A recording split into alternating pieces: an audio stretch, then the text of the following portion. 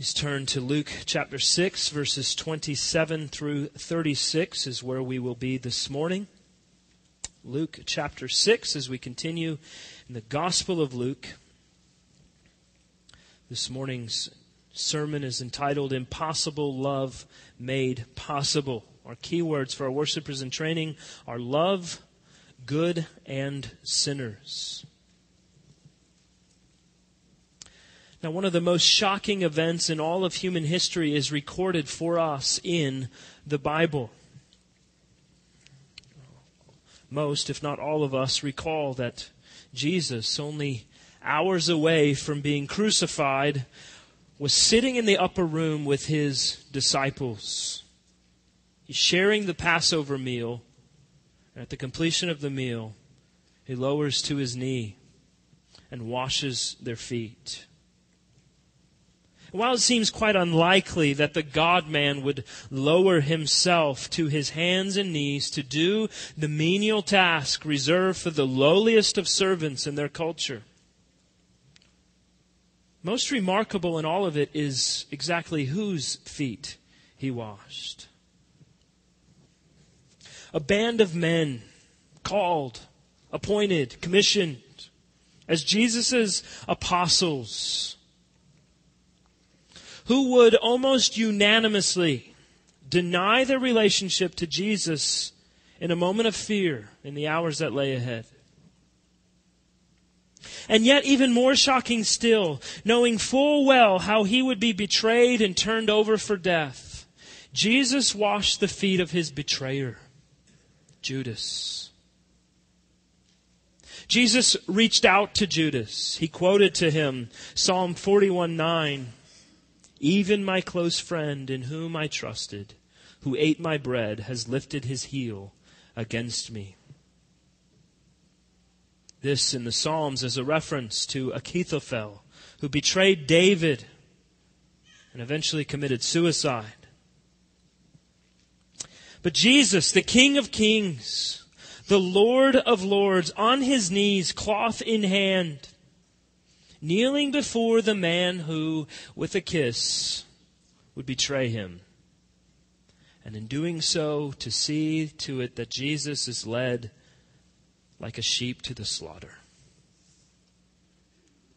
The Bible says that in this moment, Jesus was troubled in spirit and testified, I tell you the truth, one of you is going to betray me. And the scene concludes. It was night. Eternal night in the soul of Judas. And while we consider the way in which Jesus offered love to his betrayer, there is still yet an even greater shock awaiting us in the pages of Scripture. A love so unlike anything else in all the history of the world. A love so unlike anything else that ever was, and indeed a love so unlike anything else that ever will be. For God so loved the world that he gave his only begotten Son. And because of the familiarity of that verse, those words don't necessarily strike us with the power that they contain. But the Apostle Paul re-emphasizes that very same fact in more direct terms that go directly to the heart of what God has done. For while we were still weak, at the right time, Christ died for the ungodly. For one will scarcely die for a righteous person, though perhaps for a good person one would dare even to die. But God shows his love for us in this, that while we were still sinners, Christ died for us.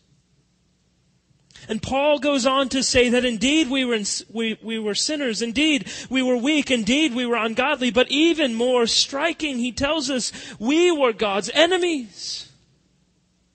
Enemies of his holiness, enemies of his grace. And so the truth stands. Your heart and my heart are made of the same substance as Judas's heart. The heart of enmity and hatred toward God. the heart of rebellion and distaste for holiness, the heart of disdain for the righteous and just law of God. But how does God respond? He gave His only begotten Son to take upon Himself the just penalty of our sin, to bear the full weight of the wrath of God, that we might become the righteousness of God. You see, the only reason that any of us are any different at all from Judas is because Jesus has released us from the bondage of our own sin and our own rebellion and has given us new hearts of love, new desires for God's glory, new affections for Jesus Christ. And it is only with these new hearts that we have any hope whatsoever of walking faithfully in the commands of Jesus in the text that we will look at this morning. As Jesus' enemies, not only did He wash our feet, He cleansed our hearts. He made us to be new creations, new creatures, able and desiring to obediently submit to His command and all that He calls us to. He has made possible an impossible love, a love that reflects the beauty and the glory and the love with which God Himself has loved us in Jesus Christ. And so as we hear God's word this morning, we hear it, if we are believers in Jesus Christ, as people with new hearts, as new creations, able to walk obediently in what He commands of us. So let's read together Luke chapter 6, beginning in verse 27. But I say to you who hear, love your enemies.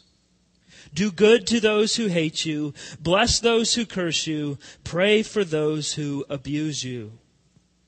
To one who strikes you on the cheek, offer the other also. And from one who takes away your cloak, do not withhold your tunic either. Give to everyone who begs from you. And from one who takes away your goods, do not demand them back. And as you wish that others would do to you, do so to them. If you love those who love you, what benefit is that to you? For even sinners love those who love them. And if you do good to those who do good to you, what benefit is that to you? Even sinners do the same. And if you lend to those from whom you expect to receive, what credit is that to you? Even sinners lend to sinners to get back the same amount. But love your enemies and do good and lend, expecting nothing in return. And your reward will be great. And you will be sons of the Most High, for He is kind to the ungrateful and the evil. Be merciful, even as your Father is merciful. Now, before we deal with Jesus' command itself, it's important for us to recognize that there are several presuppositions that are brought into the text. There are certain background issues that are assumed here, maybe not necessarily obvious. I want to address those first, and then we will deal specifically with these verses. Now, when Jesus says, love your enemies, He is very clearly telling us that, indeed, we will have enemies. I even feel comfortable in stating that there is no such thing as an individual who doesn't have enemies. Now, sure, there are many who will try their hardest to please everyone. But in a fallen world, no matter our motives, pleasing everyone is absolutely impossible. Remember, last week in looking at verses 22 and 23, Jesus told us that on account of our being united to Him, we will be hated. We will be excluded. We will be reviled and spurned as evil.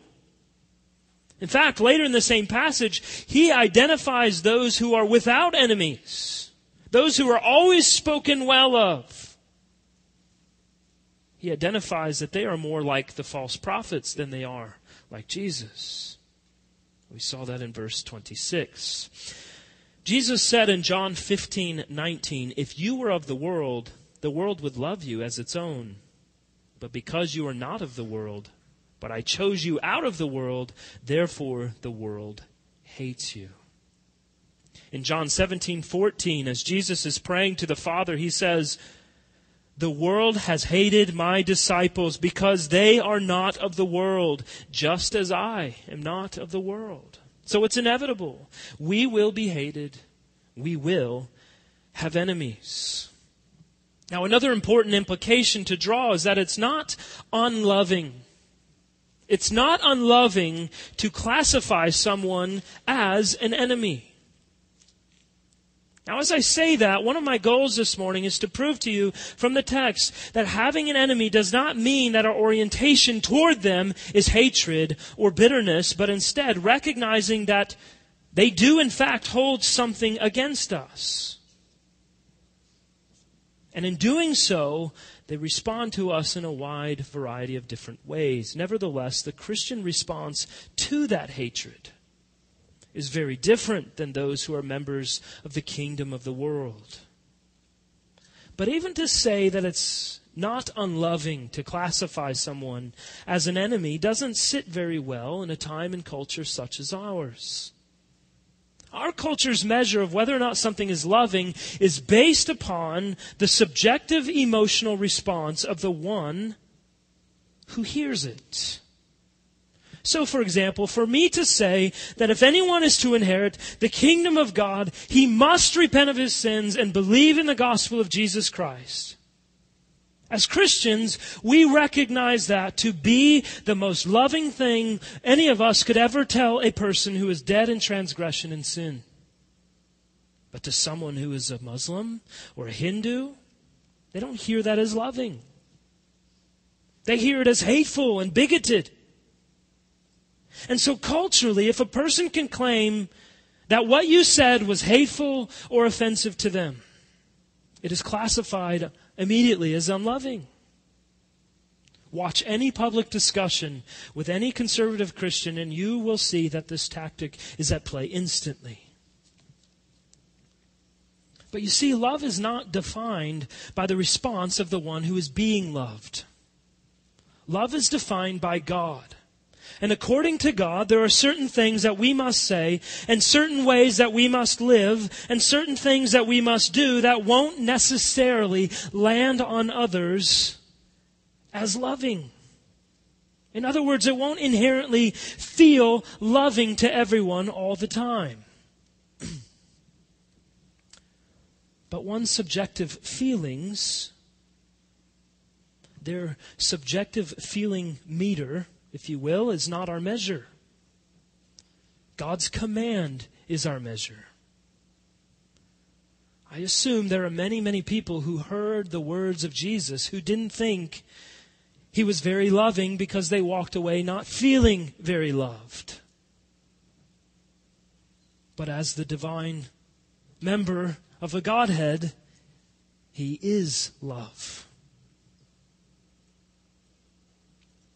Now, of course, hopefully, I don't need to utter the fact that this does not free us to be harsh and void of all tact when dealing with our opposers.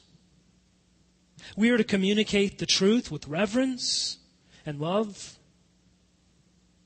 Nevertheless, striving for a life of holiness before God is going to create enemies in the world. There's no escaping it. Identifying the fact that someone hates you and is your enemy is not unloving. It is a reality that triggers an appropriate response that is laid out for us in Jesus' command. So let's look specifically at that command. Jesus' introductory words to this passage identify the entire focus of the remaining 9 verses. He begins, "But I say to you who hear, love your enemies." Now, I take Jesus' statement to you who hear to mean those who are, based upon the context of the previous passage, members of the new kingdom of Christ. In other words, those who are truly disciples of Jesus. You see, Jesus is not laying out a command of love your enemies, and if you do, you will be saved.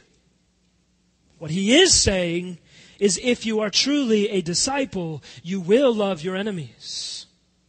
I'm commanding it of you, therefore I'm giving you the ability to do it. And in doing it, you prove that you are my disciple.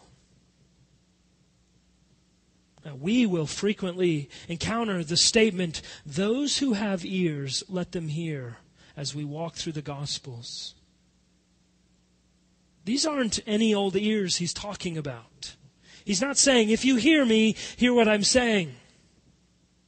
He's talking about Bible-saturated, gospel-believing, biblical sermon-loving ears that receive the words of the Lord and they fall into their hearts, that they would walk in faith and obedience toward God as new creations. Those are the ears he's talking about. In other words, the command of Jesus doesn't strike you with a sense of burden or disgust or anger for what has been expected of you, but rather you see it as opportunity to reverently and obediently, out of a thankful heart, walk in accordance with what has been commanded as to glorify God all the more, knowing that He has our greatest good in mind. Huge difference between the two. So Jesus says to His disciples, love your enemies. And when I hear that, I instantly want to ask two questions of Jesus, and the text answers those for us. First, we're going to ask, what does loving my enemies look like?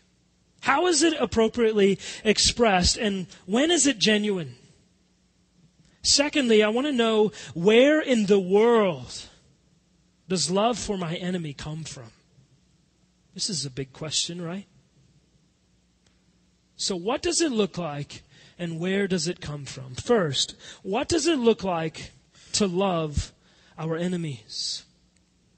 In verses 27 and 28, Jesus gives us three implications of what it looks like to love our enemies in generic terms. And then through the end of verse 31, He gives specific examples, illustrations, if you will, of what love for our enemy looks like. So let's look again at verses 27 and 28.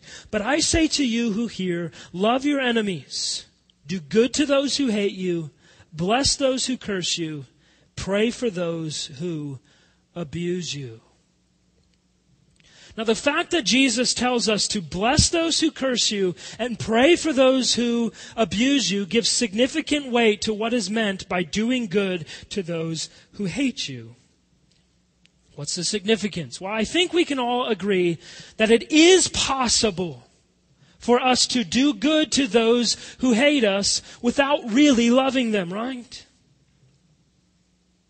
But when Jesus tells us to bless and pray for our enemies, we aren't being obedient by simply doing good deeds anymore. If our love for our enemies is to be genuine, it is going to be a love that really wants the good of our enemies. In other words, we are recognizing not only is this person opposing me, they have a great need to be reconciled to Jesus. Their greatest need is a new heart and new affections. So loving our enemies is far more than our external behavior toward them. It includes our hearts. It includes our desires. In other words, love cannot be and is not genuine if we do good deeds toward our enemies, but do not care in our hearts whether or not they perish eternally.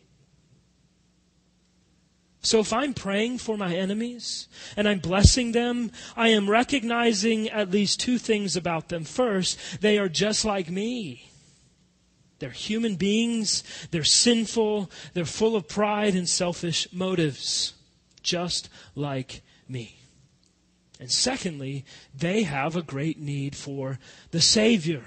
I know that Savior, and I want them to know the Savior as well. You see, to bless someone is to desire their well-being and to turn that into an expression that we direct toward God in prayer. And I base that on the fact that Jesus' command isn't simply to do good or to bless our enemies, but also to pray for them. Now, surely Jesus' command is not intended to lead us to heartless, meaningless prayer that is void of any real desire for the good of our enemy. That's hypocritical prayer. That's not genuine prayer. Pray for our enemies. Well, what do we pray for? Loving our enemies means that we really want the best for them. Our hearts must be directed toward the best that we can hope for our enemy, and recognizing that I am just like them.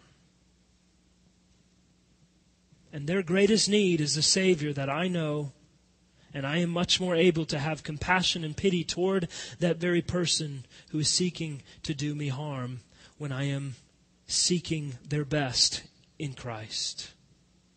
In very simple terms, Jesus illustrated what this kind of praying for one's enemies looks like. In Luke chapter 23 and verse 34, Jesus is hanging on the cross. He's praying to the Father about those who have crucified him. And he says, Father, forgive them, for they know not what they do. As Jesus hangs, he looks upon those who have crucified him, and he expresses genuine love and genuine mercy and genuine forgiveness. His mercy is, I will treat you better than you deserve. It's swallowing the innate sense of justice that resides within all of us, receiving the hatred at the hands of our enemies and saying, instead of giving you what you deserve, I will refrain. I will not return evil for evil. I will do good to you. His forgiveness is, I am willing to not count this offense against you. I want this relationship to be restored. It's a position, a posture of openness and vulnerability. It's important because the opposite of forgiveness is not alienation. It's holding a grudge. Expressing forgiveness is saying, I am ready and willing to make this relationship right, and I will not hold a grudge against you. Now, that requires a reciprocal action of repentance on the part of the other person. And you may never get that, even though forgiveness is offered. The one who wronged you may never recognize their wrongs. And they may never be reconciled to you, and the relationship may never be healed. But forgiveness in the way that the Bible calls us to is in opening ourselves to vulnerability, offering restoration, not holding grudges, always ready to be restored, without grudge. That's our disposition toward them. That doesn't mean the offense goes away. It doesn't mean it doesn't need to be dealt with. It's quite the opposite. But it does mean that we're not hating that person as they have shown hatred toward us, whether or not they ever reconcile the relationship. And this is the forgiveness that Jesus calls for. Obviously, all the people who Jesus was praying for from the cross did not repent of their sins to be reconciled to God. But Jesus offered forgiveness. Jesus expressed his willingness to be reconciled. But in the end, in their hearts, enmity remained. Now, Jesus' love, then, is his desire that their eyes be opened to see. This is when he says, they know not what they do. In other words, Father, open their eyes. Let them see their sin. I'm praying that they would recognize their guilt, their need for repentance, their need for restoration. Jesus is genuinely concerned for their souls. I am willing to offer forgiveness because they are blind to the reality of their sin. Help them to see. Help them to repent. I want to make this relationship right. It's a powerful example of what praying for those who abuse us looks like. And I'm certain that none of us will have a similar experience to that of Jesus. Therefore, how much more ought we to pray for our enemies? With mercy granting, forgiveness offering, love-filled hearts. Now in verses 29 through 30, Jesus is giving practical illustrations of what this kind of enemy love looks like. Let's read again verse 29. To one who strikes you on the cheek, offer the other also. And from one who takes away your cloak, do not withhold your tunic either. Give to everyone who begs from you, and from one who takes away your goods, do not demand them back. Now, I assure you, the responses didn't sound any less absurd in the first century than they do to us today. There were two basic responses to enemies in the first century. For the pagans, any evil action, violence, theft, you name it, whatever it was to be repaid tenfold. If you slap me, I will break your neck. If you take my bag, I will chop off your hand. And no doubt, sometimes in public discourse, you hear these sorts of proposals to deter criminals even today. The other response is one that we read in the Bible, and it was the response of the Hebrew people. They had laws of retaliation, and it limited what could be done to equitable penalties. Exodus 21:23 through 25 says, "But if there is harm, then you shall pay life for life, eye for eye, tooth for tooth, hand for hand, foot for foot, burn for burn, wound for wound, stripe for stripe." And we certainly recognize that this is a just rule of law. And were it followed, it would, in principle, restore fairness and justice to our litigation-filled culture here. But obviously, Jesus takes that a little bit further, doesn't he? Turn the other cheek. Give to all who ask. That just doesn't sit well with us, does it? Having been created in the image of God, we have an innate sense of justice because God is just. And justice is moral.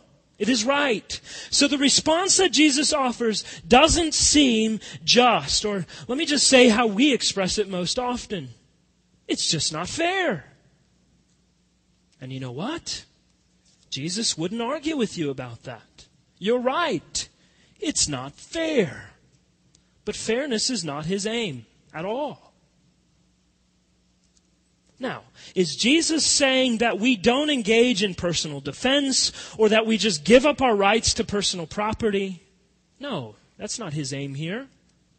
To draw that conclusion is a bit too simplistic, and more importantly, it's a contradiction of other places of Scripture. Leon Morris explains, if Christians took this one absolutely literally, there would soon be a class of saintly poor people owning nothing and another of prosperous idlers and thieves. It is not this that Jesus is seeking, but a readiness among his followers to give and to give and to give. In fact, as we look to this passage, we must recognize that sometimes the greatest way to love our enemy is to tell them no. We will be taken advantage of, no doubt. It's undeniable. It's unavoidable. We will encounter skilled liars who have mastered the art of manipulation. And someone who continually lies and seeks to manipulate us is no doubt an enemy. If a person has come to us frequently with lies and manipulation, refusing a relationship of love and mutual care and concern for one another, our love must say no. Sometimes doing good to those who hate us and giving to everyone who asks doesn't include doing exactly what they are asking for. Sometimes our best efforts at loving can actually become harmful. When we make people dependent when they should otherwise be seeking to work diligently, responsibly, faithfully. Loving our enemies includes seeking wisdom from God to know when it's best to lovingly allow our enemies to endure the full circumstances of their sin without pulling them out of it, because God has designed those circumstances, perhaps, to bring them to repentance. But while I say that, I want us to be very clear. Saying no in love is not the norm according to Jesus' command. The Spirit of Jesus seems to be calling us more readily to free-handed giving. Giving of ourselves, giving of our possessions. You see, Jesus' concern, as always, is the hearts of his people. He is demanding love that is not vengeful, but generous and giving.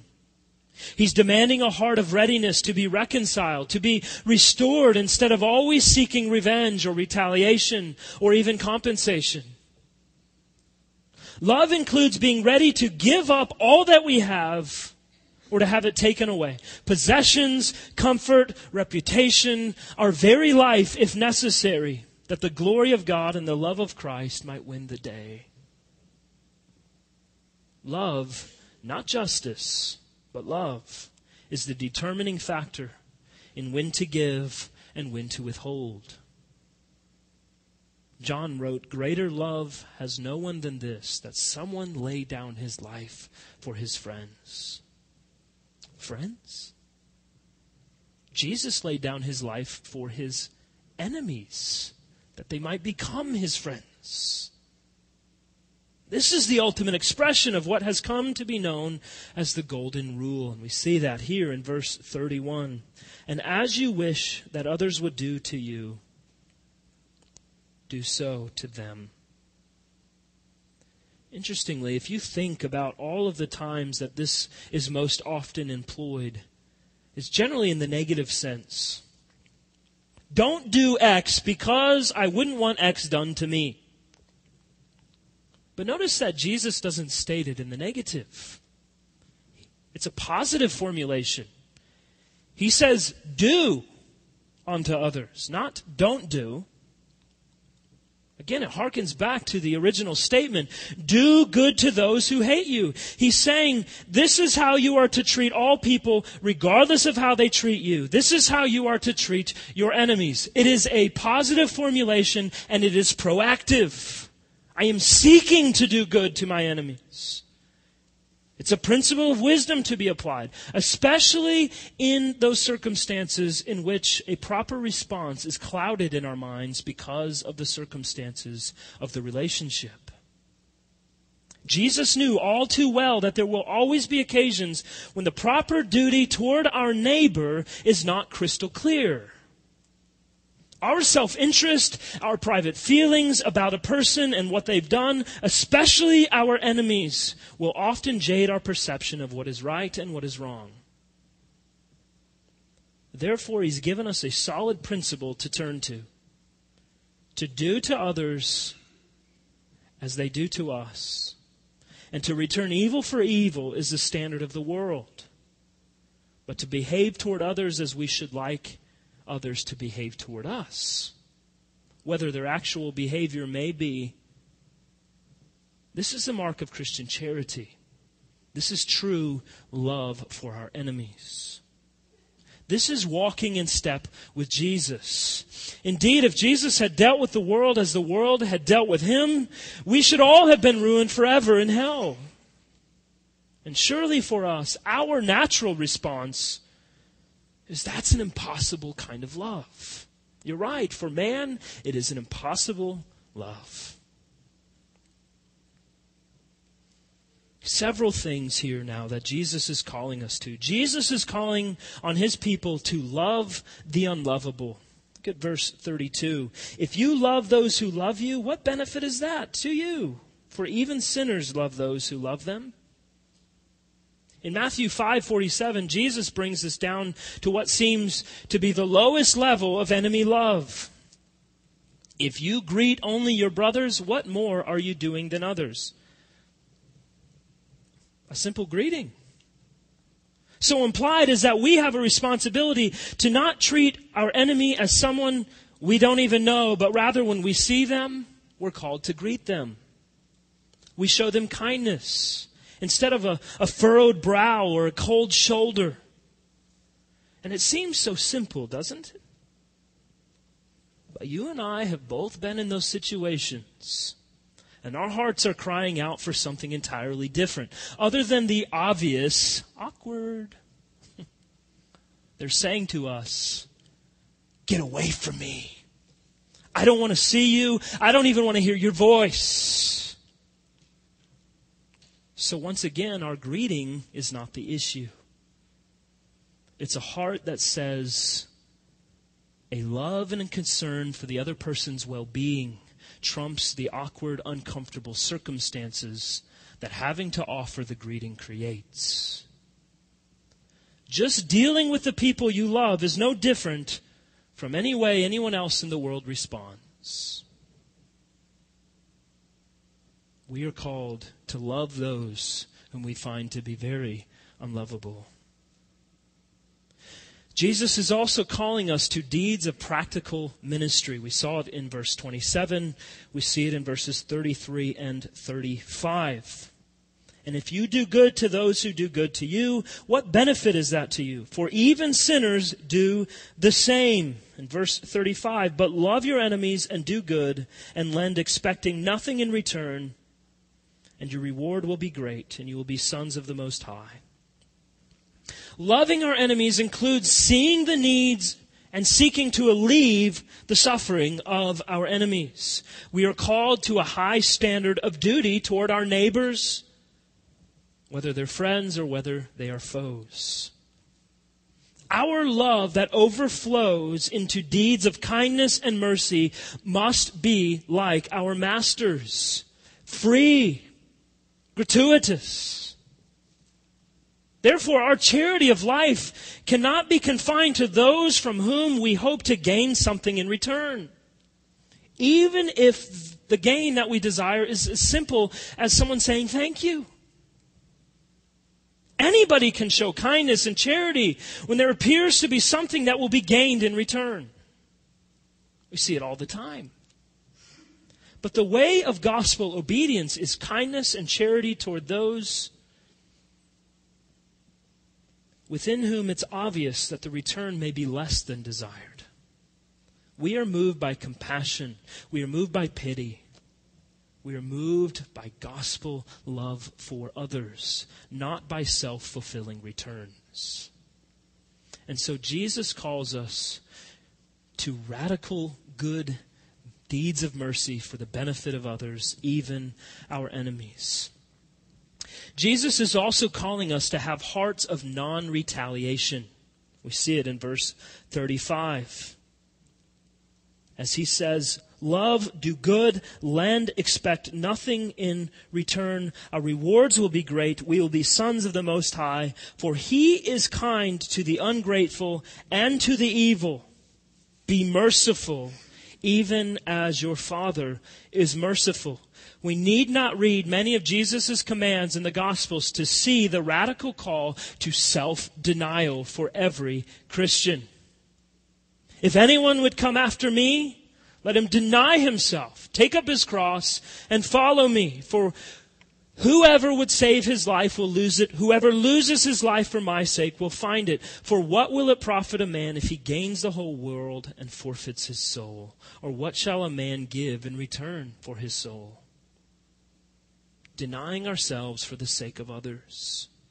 Walking in step with Jesus toward our enemies with compassion, with a desire to see them in right relationship with us and with God. It takes a great deal of self-denial because of, as we've already considered, our response is not naturally mercy and compassion, particularly when someone has sinned against us. It's justice. It's revenge. But loving our enemies recognizes, hey, this person is my enemy. Chances are they're not going to respond to my doing good to them in kind. But I'm called to do it anyway. That's self-denial for the sake of the gospel. And again, in our eyes, it's an impossible kind of love. And of all these things that Jesus outlines, he's drawing out a very important reality that reminds us of what we considered last week. If you are a disciple of Jesus Christ, your life is vastly different than the lives of those who are not, because we live in very different kingdom realities. Notice 3 times in verses 32 through 34, Jesus says, if you do things in a certain way, you are doing them in the same way as the people of the world. Even sinners do it that way, he says. So implied is, if you're a disciple of Jesus, you are different.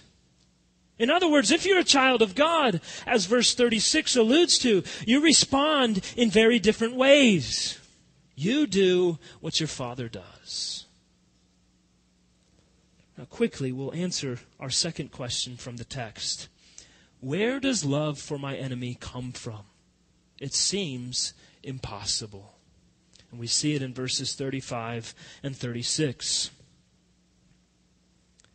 Love your enemies, do good, and lend, expecting nothing in return, and your reward will be great. You will be sons of the Most High, for He is kind to the ungrateful and the evil. Be merciful, even as your Father is merciful. The impossible love that we are called to have for our enemies is made possible and motivated in two ways. First, it is motivated by reward.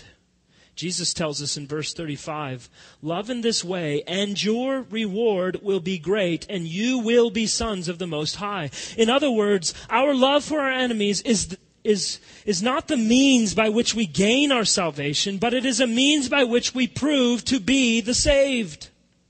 It is proof that our inheritance as children of God is secure because it's made obvious that we have new hearts and new affections as God's children. We recognize that our reward is great in heaven. It's not something we're seeking out here on earth.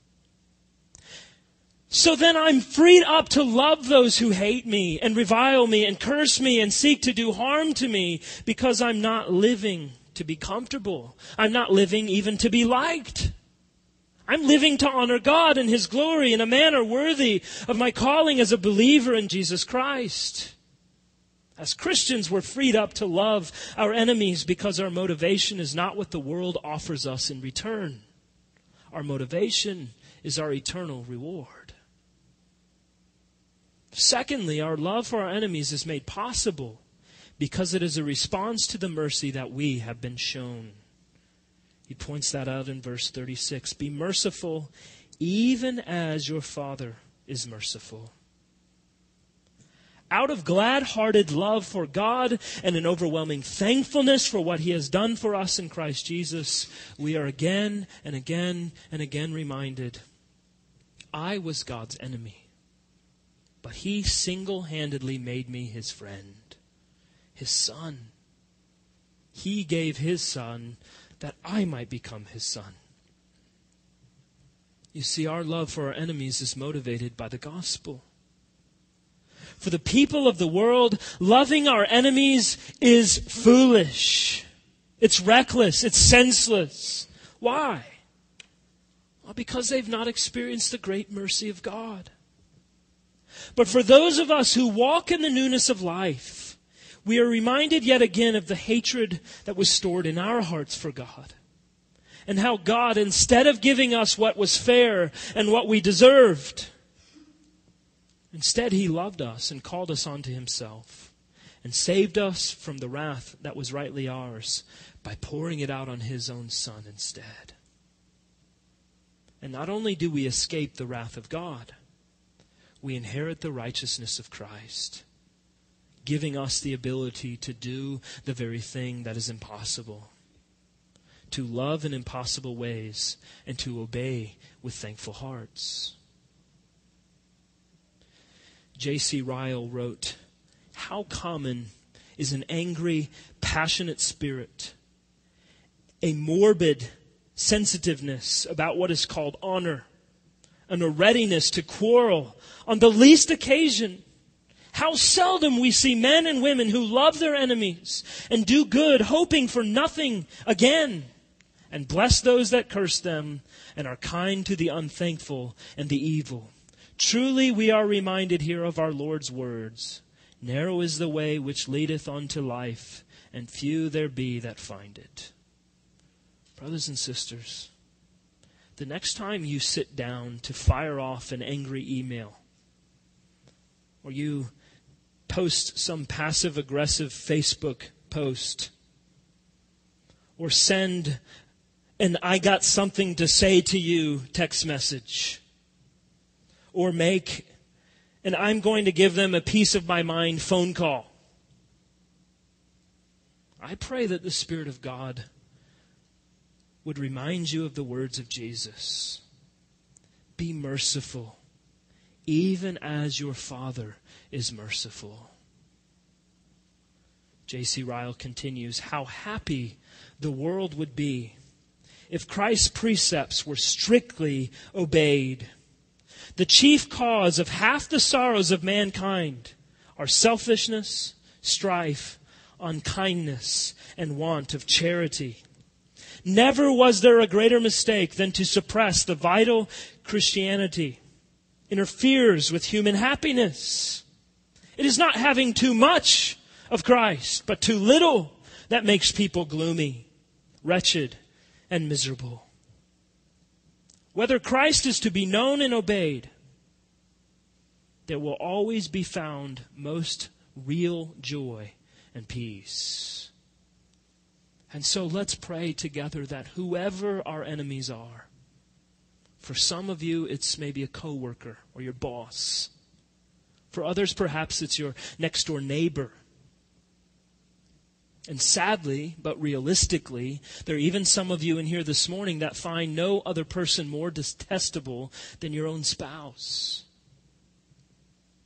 Let's pray that we would be taught and sanctified by the Holy Spirit, that we could love our enemies and experience the blessing of God's grace and charity in such a way toward us that we have no reasonable way of living life but to express the same toward others. I close again with the words of J.C. Ryle. We do not gather grapes of thorns or figs of thistles. We cannot have flowers without roots or fruit without trees.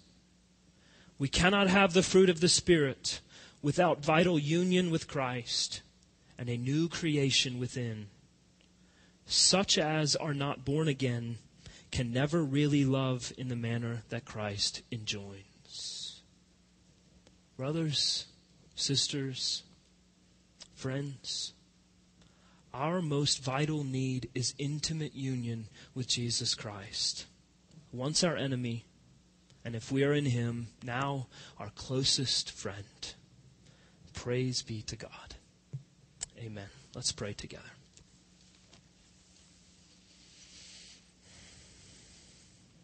And Lord, we pray that very thing, that whoever our enemy is,